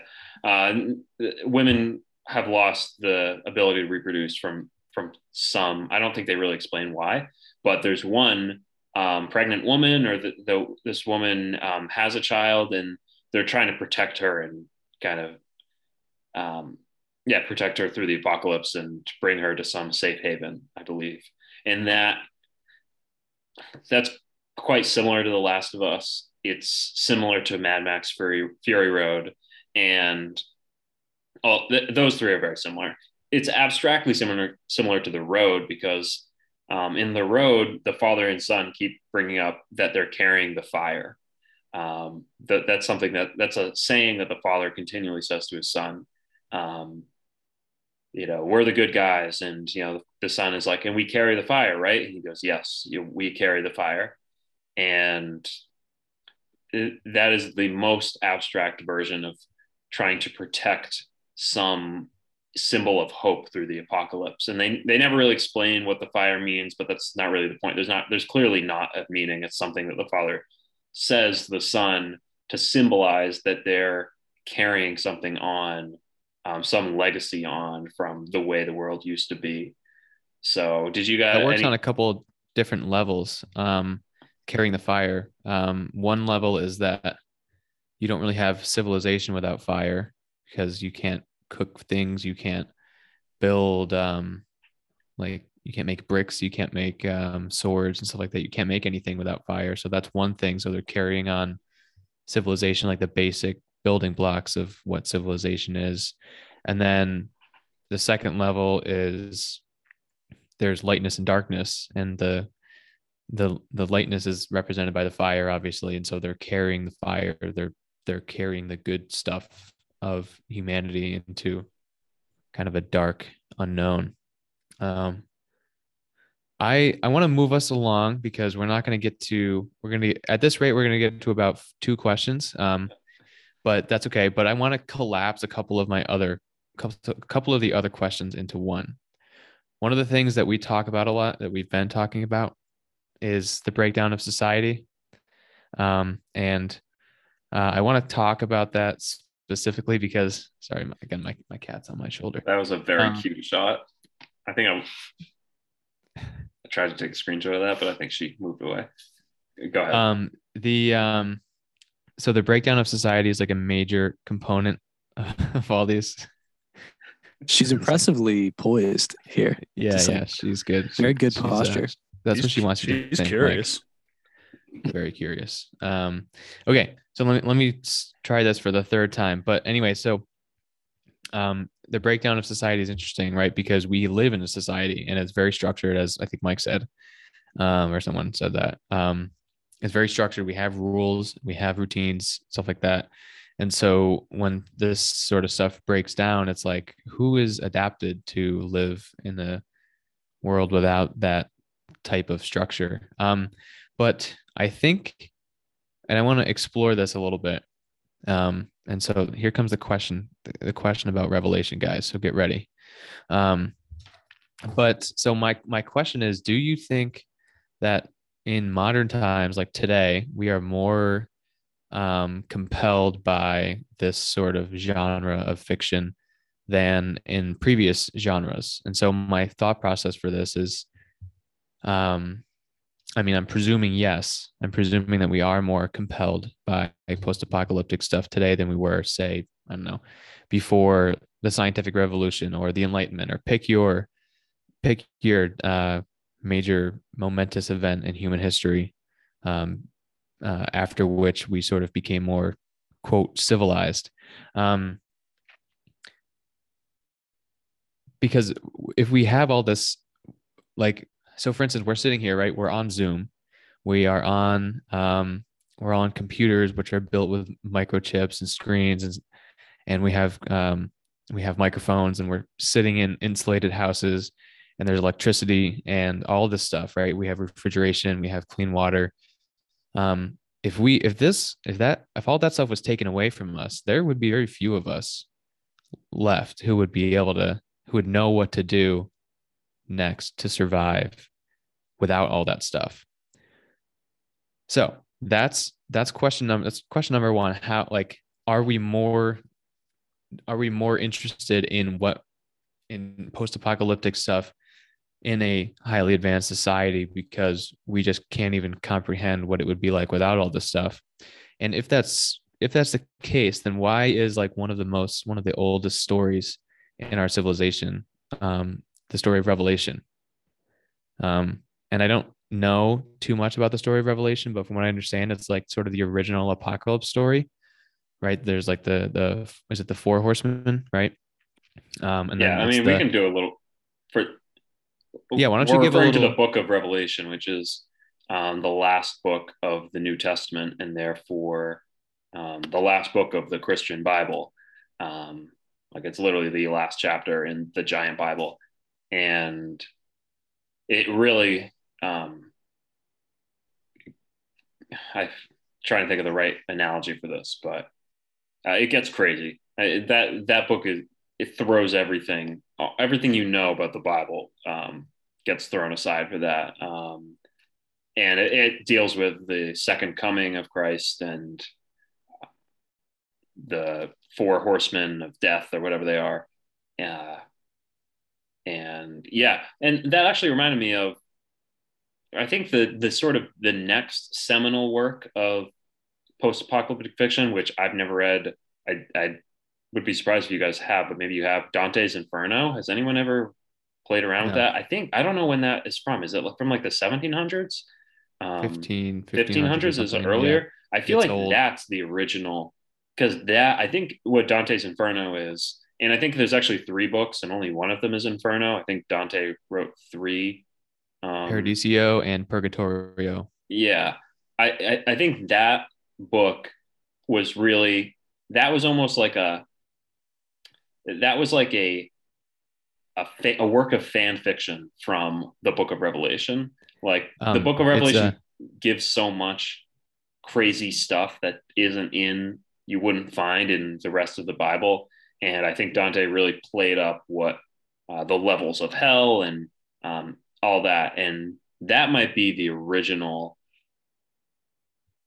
origin of a lot of post-apocalyptic fiction. And yeah, I'd be curious to read that as a result of this conversation.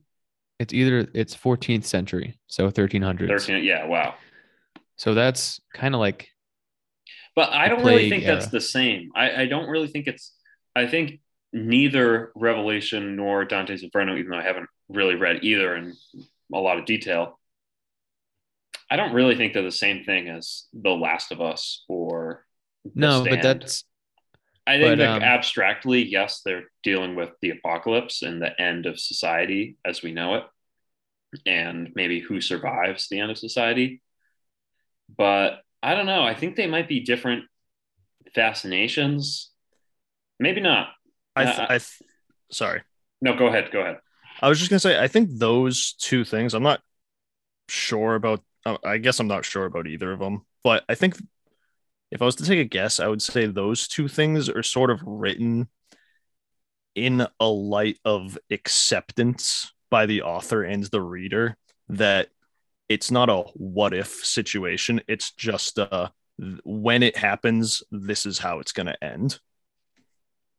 Whereas the stuff that, we read is like a more, this thing could happen, maybe. And what would it be like if it did? Yeah. In some ways, it's hard to divorce this from like the difference between this from just like the rise and the prevalence of fiction today. Like there's just so much more. That's fair. People have so much leisure time today. And I think just art is much more robust, and there's a lot of authors and writers and video game producers and movie producers. There's just so many more opportunities to create this stuff that, like, I just think they didn't have those kind of avenues in the 1300s. So when someone like Dante writes a crazy book about hell, it was just something that was unlike anything else ever written. Mm-hmm. This sort of dovetails into another question that I wanted to ask. And Stephen, you brought up nuclear apocalypse earlier. One of the things that I did in preparation for this whole episode was I just looked up this blog and it was I don't know if it was ranking the best post-apocalyptic books, because I was originally just going to confine it to books, or if it was just a list of them. But either way, it was this list that was really interesting. And I hadn't heard of most of the titles on the book. I think there were 60 books on there, and a lot of them, like The Road was on there, The Stand was on there, I think World War Z was on there. So a lot of the ones that we're familiar with and that we've been talking about, but a lot of them are from the 1950s, 1960s. And so that got me to thinking, and there's a brief description of each one. That got me to thinking, and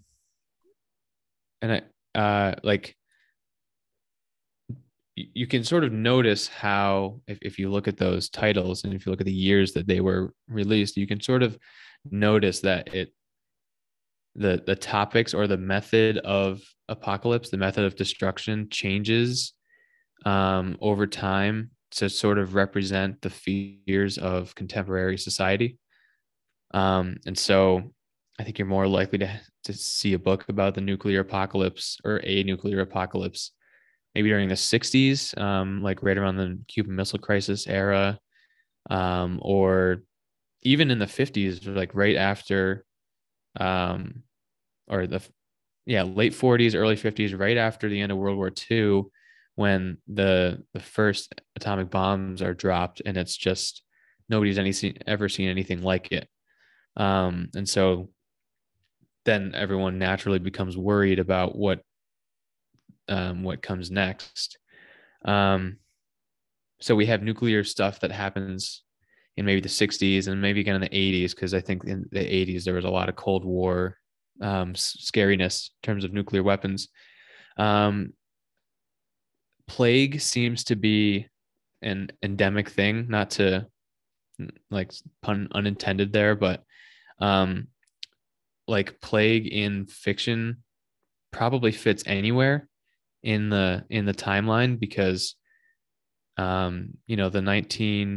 there's a Spanish flu in the 1918, 1917 or so, and that wipes out a good chunk of the earth. And then of course there's the bubonic plague back in the day. Maybe, I don't know, I'm just speculating here, but maybe Dante's Inferno was written around that time, and sort of deals with more death and destruction and that sort of thing. But based on all the things I just said, what do you guys think a post-apocalyptic fiction, if you were to write one, or if you were to sort of predict what a post-apocalyptic book or movie or video game would look like if it were released tomorrow and you had no prior knowledge of the plot, what would it look like? What do you think it would look like? And I will start this one with Stephen. Wow. If it were to come out tomorrow, I mean, I feel like it'd be a cop-out answer to say Plague because of COVID, but I mean, that definitely is, at least as of this particular year, probably the most sort of worrying thing about our time, other than obviously, Russia's doing some kind of crazy stuff over in that side of the world. I mean, yeah, I think nuclear holocaust is kind of a thing that's always kind of a worry with, the arsenal that the world has at this point in time. Yeah, other than that, I mean, I think zombies is just sort of a horror genre that sort of took on a form of a more serious context. We were talking about how, I think Mike was saying that how zombie movies used to be kind of silly like that. And I think that's definitely how they started. And then I don't know who did it first. It probably, is it George A. Romero, the big zombie guy, right? Does anybody know? Yeah, I think it's George Romero. Oh, just Romero. I don't know. Yeah. Um, Oh yeah, I George A. Romero. Yeah, you're right. Sorry. Okay. Didn't know his middle initial. all good. Yeah, I think I'm gonna Yeah, go he out did on that a in limb. Living Dead. Yeah, right. I think that is probably the first one that says, "What if this is a serious thing, though?" And then that sort of expands, and now we have World War Z, we have The Last of Us, and it's a thing people think about. I also wanted to say about how you were saying, Greg, how different time frames sort of categorize the post-apocalyptic fiction that people sort of focus on. There was the brief stint, I want to say, I guess if I had to take a guess, from like the 90s to maybe like 2010, where there was a decent amount of movies that came out that were sort of like climate disasters, like The Day the Earth Stood Still, or no, not that one. The Day After Tomorrow. That's the one. 2012 was another one I was thinking of, but I lost it. But yeah, I think that's, yeah, definitely a thing. It's sort of the problems that society's facing in a given time sort of are reflected in the post-apocalyptic fiction that they decide to portray. And I think we're talking about Children of Men earlier. I think there's sort of intimations that in that movie, the crisis of infertility is in some way caused by the climate, but maybe I'm getting that confused with Handmaid's Tale. That might actually be that's where that is. Okay. Does anybody else want to tackle that question about what it would look like? What sort of post-apocalyptic movies or books look like based on today's, like, 2022's concerns? So I just want to jump in quickly to say I don't actually think that, while it obviously makes the most sense, I don't think that the next, like, if you put one out tomorrow, I don't think it would be about the plague, only because the plague is now like a feasible and lived experience that's toppled society in some form as we know it. And I think that what's appealing about all of the works that we touched on is that they feel within grasp, right? Like within reason, but just outside the realm of possibility. Like I could see, I guess, that like a fungal infection mutates to the point that it compromises and overtakes like the brainstem, and this really far-fetched scientific justification leads to a kind of zombie. But now, having like lived in the midst of a pandemic, I wonder if people would be as open to the idea of seeing movies that basically reflect like their lived experience in some way. Just because like it's like too real. Honestly, like you know what I mean? Like people be like, That's a fair point. That hits too close to home. I just wonder. Maybe they would. Maybe they'd be like, maybe there will start being a whole lot of movies about like the pandemic or something. But I wonder, like, I wonder how many movies were made about. You guys might have the answer, but like World War II, like during World War II. Probably Like, not that many. There's plenty of them now, and I think it's like fun to look at. Not fun, but it's more palatable to look at a subject matter in the rearview mirror rather than when it's right in front of you. So I wonder how that would affect the source material. That said, a lot of the other things I think Stephen mentioned, like where you can feel the potential apocalypse looming, like climate change or a nuclear war, or like, again, like Call of Duty, and just using gaming source material forever, but like they've always kind of alluded to these geopolitical conflicts that could boil over into something that's a potential next world war. but that hasn't existed in reality. And they've only, I mean, they have also touched on, real world conflicts that have happened or could happen based on current geopolitical conflicts, but aren't actual actual factual wars, but could be based on those contentions. But anyway, that was all to say, Stephen. I think you're dead wrong. No, I'm just kidding. I would say no. I also think that. Yeah, I think probably one of those other things you touched on for me would be more. I would think we'd go there next, because people would be like, I could see that happening. I don't believe that it's going to. And then once it does, then you could probably throw climate change related post-apocalyptic movies out the window, because it'll be a little too real. Let me just real quick. I think we shouldn't forget old Mother Earth's favorite apocalypse to throw, well, I guess it's self-sway, but are meteor strikes, asteroids crashing into Earth. I mean, that's happened. We'll never be able to. Well, I'm glad you brought this up, Stephen, because I don't know if you guys saw this. I'm sure Stephen did. Yeah. But there was this recent rocket that NASA launched at some sort of meteor, right? Or asteroid, or whatever the proper term is. Yeah. Do we know? And so the point of that is to try to test out that capability. If we can send a rocket into space to intercept, or at least knock off course, an asteroid that's sort of hurtling towards Earth, that could cause massive sort of extinction level flooding or earthquakes or anything like that. Do you know, Stephen, if that was successful? I think, as far as I know right now, they're still sort of tracking it to see how much it was affected by the collision. I'm not sure how long it's going to take. I can't imagine it'll take that long, because, it moves however far. You can see if it's different than its very predictable course that they've probably been measuring for years at this point. And funny you mentioned, Stephen, I think they just made, or Greg, who said that first? No, Stephen said first.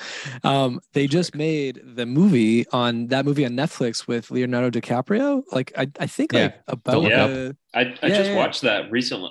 I was kind of late to watch that, but I watched it not too long ago. And when I saw in the news about the NASA thing, that was the direct connection I made. But continue on, Mike. Sorry. Yeah, no, I mean, if Nate, maybe if you want to kind of jump in on that, just sort of, I think it's kind of it plays around with if I remember correctly, like a couple of interesting things that are kind of going on here that we've touched on throughout this convo. But like, they go on this whole media tour, right, to try to convince the entire world that the apocalypse is coming. Hasn't happened yet.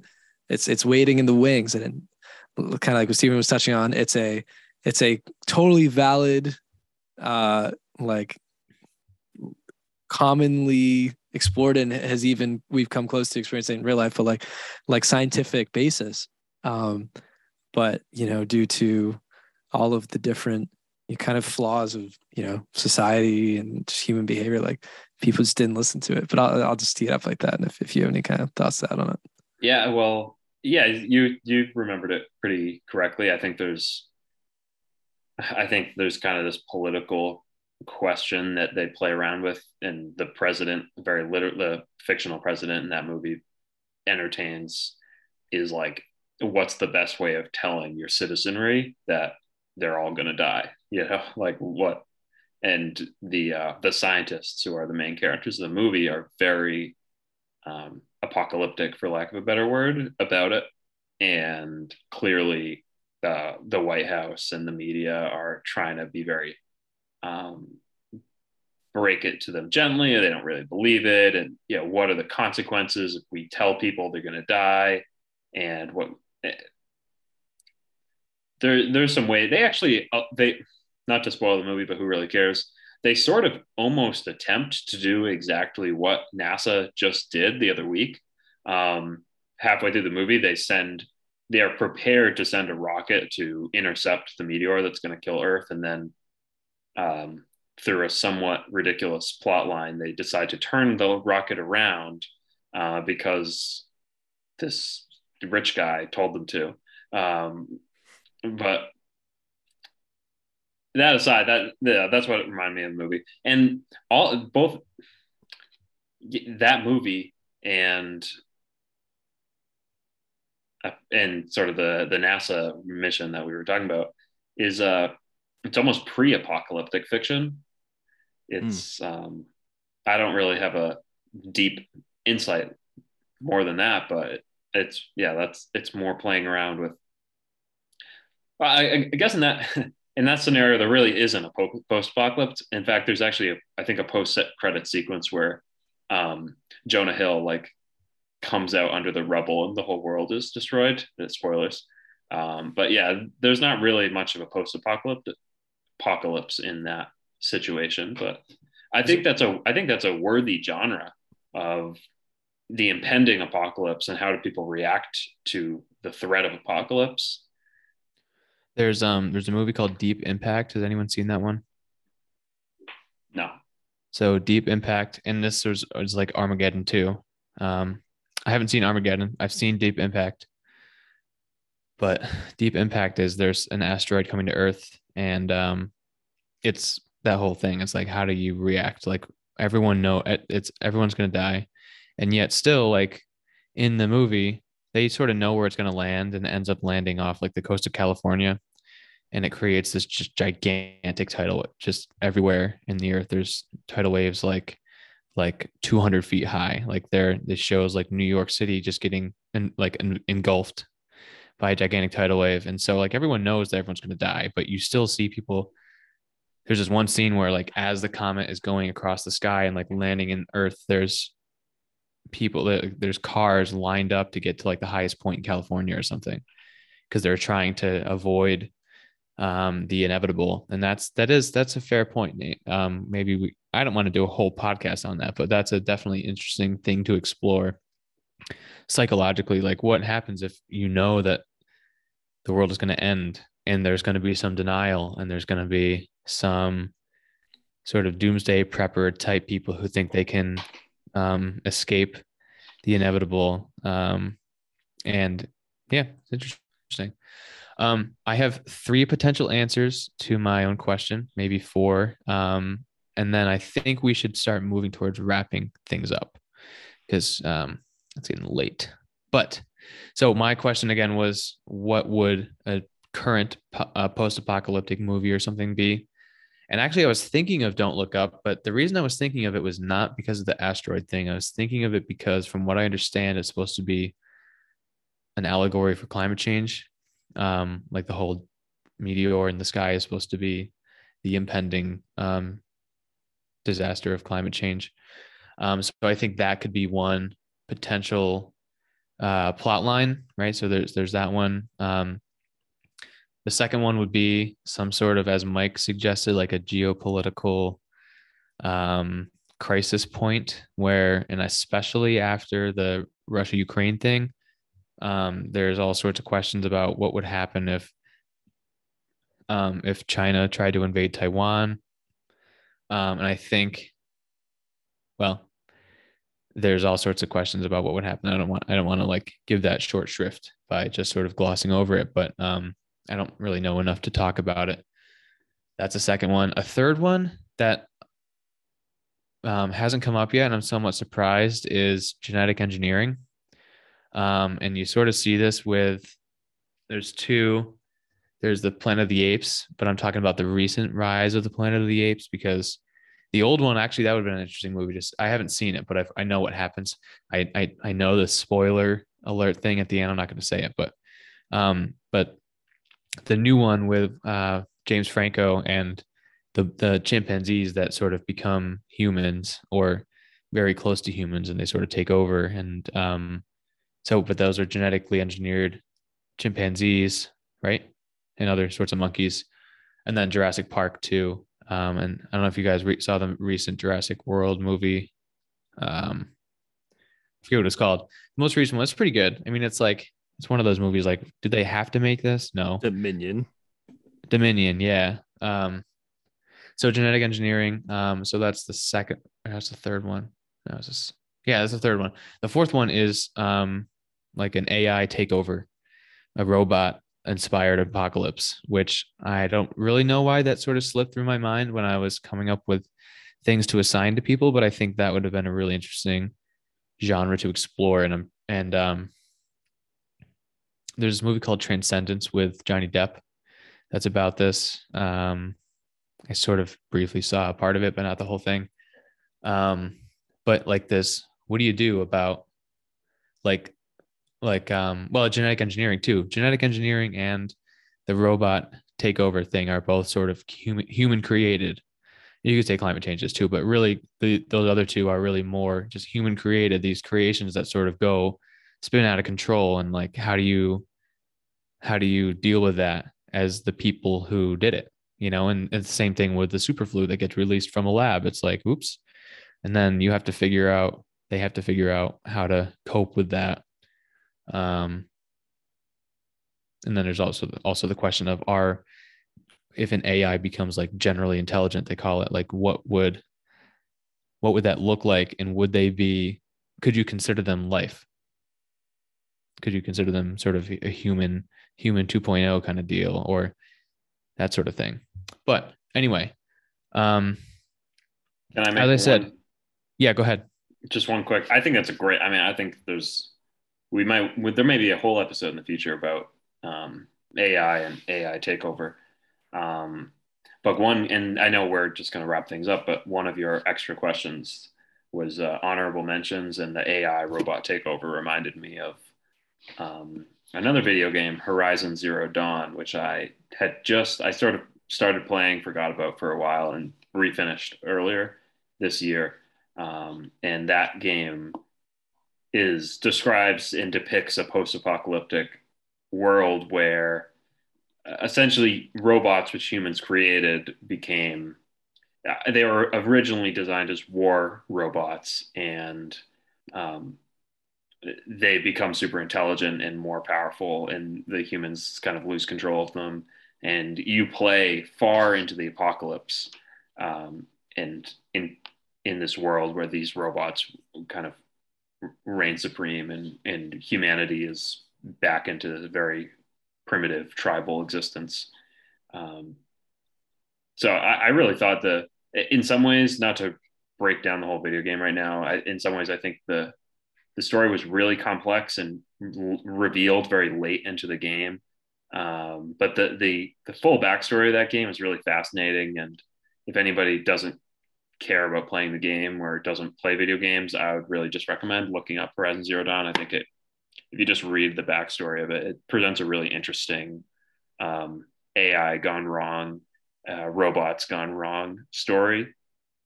That's definitely a whole aspect of the apocalypse and the post-apocalypse that the things we read and watched didn't really touch on, but in some ways is maybe more realistic.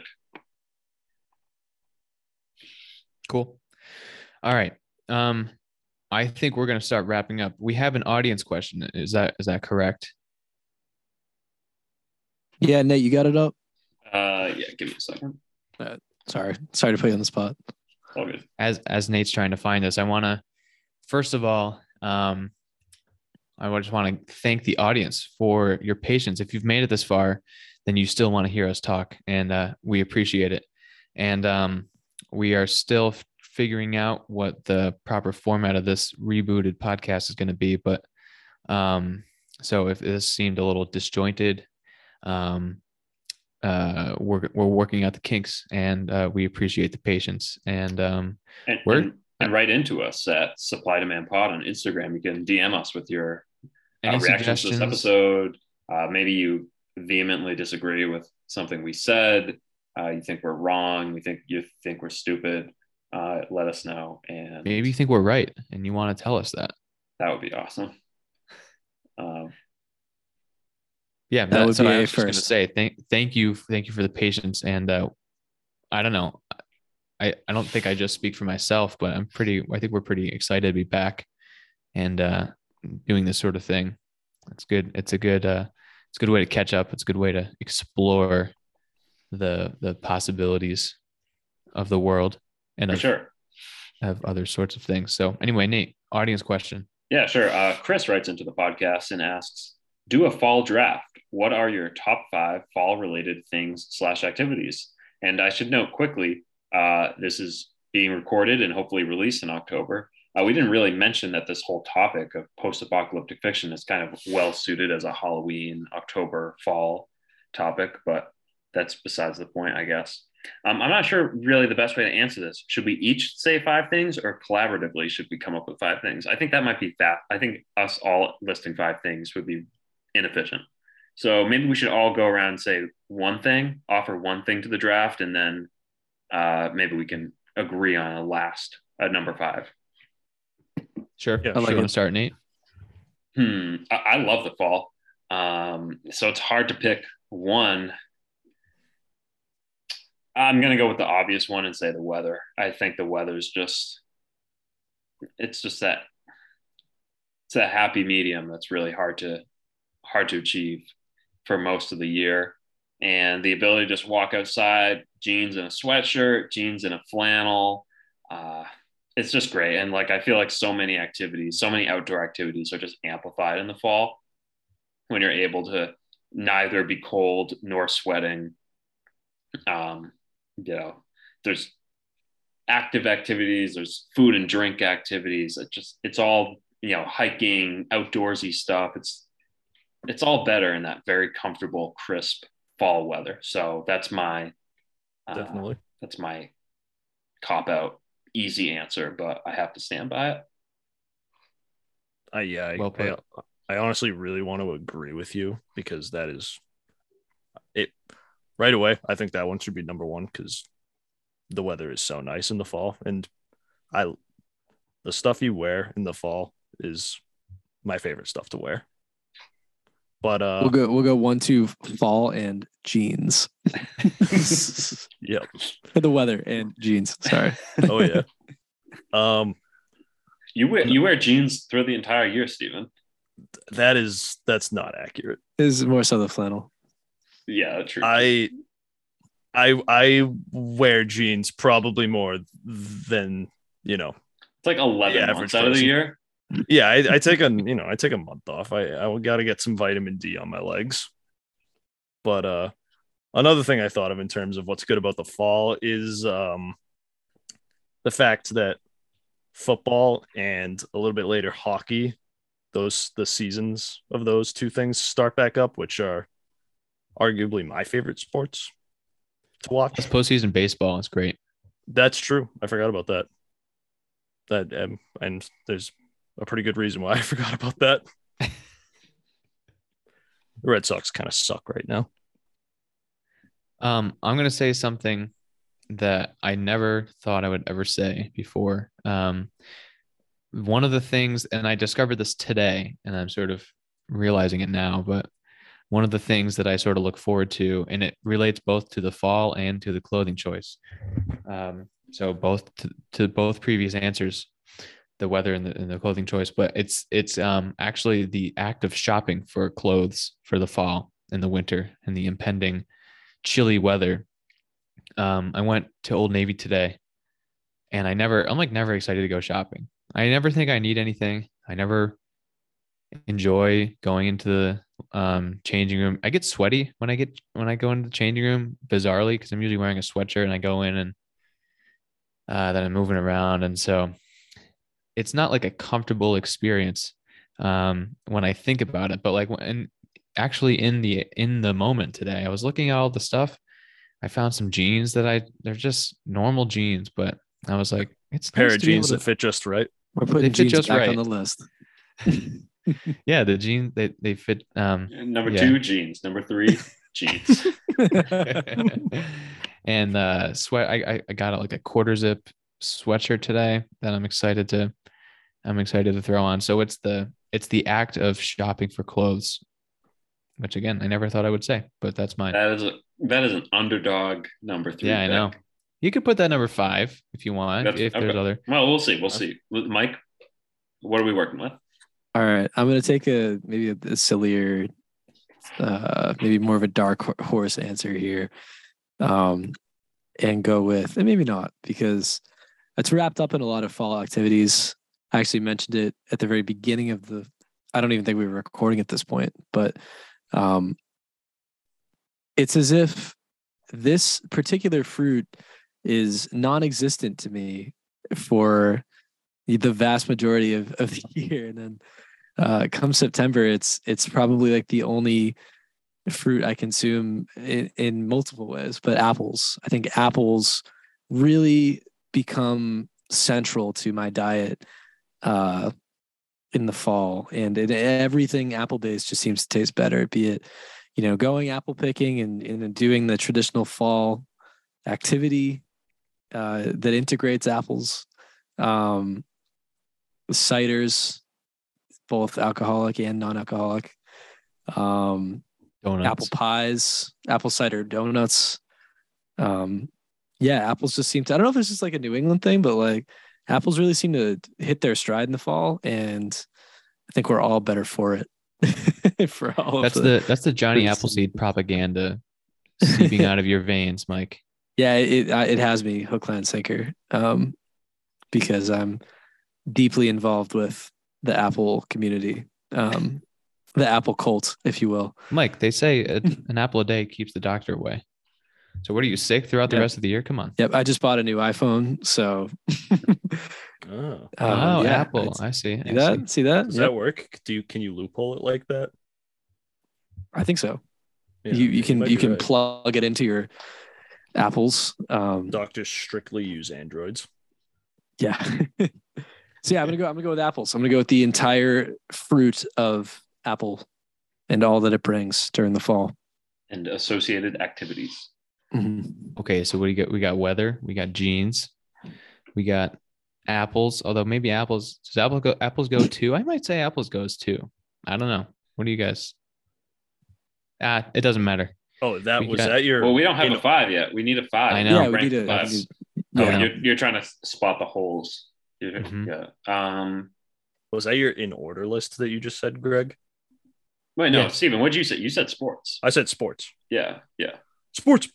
Greg said clothes. Sports. So we've got weather, sports, clothes, and food epitomized by the apple, which all of these are great. Just the apple. Let's not taint the apple with any other supplementary apple apple products. I correct my statement. Apple. How about this for all you young bucks out there going back to school? That's my favorite part. Well, I realized, and Greg, maybe this is just an insult to you, but Mike and Steven are getting into the periods of our life where September no longer marks the beginning of a school year. So I think that's one of the reasons why fall is so appealing, because when you're a kid, the beginning of fall is actually this dreadful time where you love this. The summer is so awesome because you don't have to go to school, and the fall means you have to go back to school. So you're not really observant of all the great things about fall. But now that my job is the same spring, summer, fall, I'm much more attentive to all these things. There's part of me that also is nostalgic about fun fall memories from college as well. So there are good fall, like school is a good part of fall as well. I mean, I think about things like tailgates at UMass and that's one fun thing, but here's another cop-out. The Big answer. E. Yeah, the Big E's great. Here's another cop-out answer that maybe we should just throw on the list and be done with it. But it's just, and it sort of fits in with a lot of the other ones, but sort of like just the ability to go out and have a fire in the afternoon on a weekend and sit around and, drink a beer, sit in your jeans that you just bought that day, maybe have a glass of apple cider, and you're just enjoying the fall weather, That's a really good one. The fire, I had a fire today. I still smell like fire. My hair still smells like smoke. I don't know why I've never asked. Oh, okay. It's at my parents' house. But yeah, so I think that's a good. I'm making an executive decision, and I'm putting something at the number one spot for the best things about fall. It's the first episode of the Supply and Demand podcast dropping. Oh, That's easily the best That thing. was well said. Yeah, but except that only applies to this one fall. Yeah. So, well, I think that's a good place to cap this off. I agree, Stephen. This is a really this is something I'm really looking forward to. I'm glad we're doing this. This is a lot of fun. I'm really excited to hear people's reaction to this.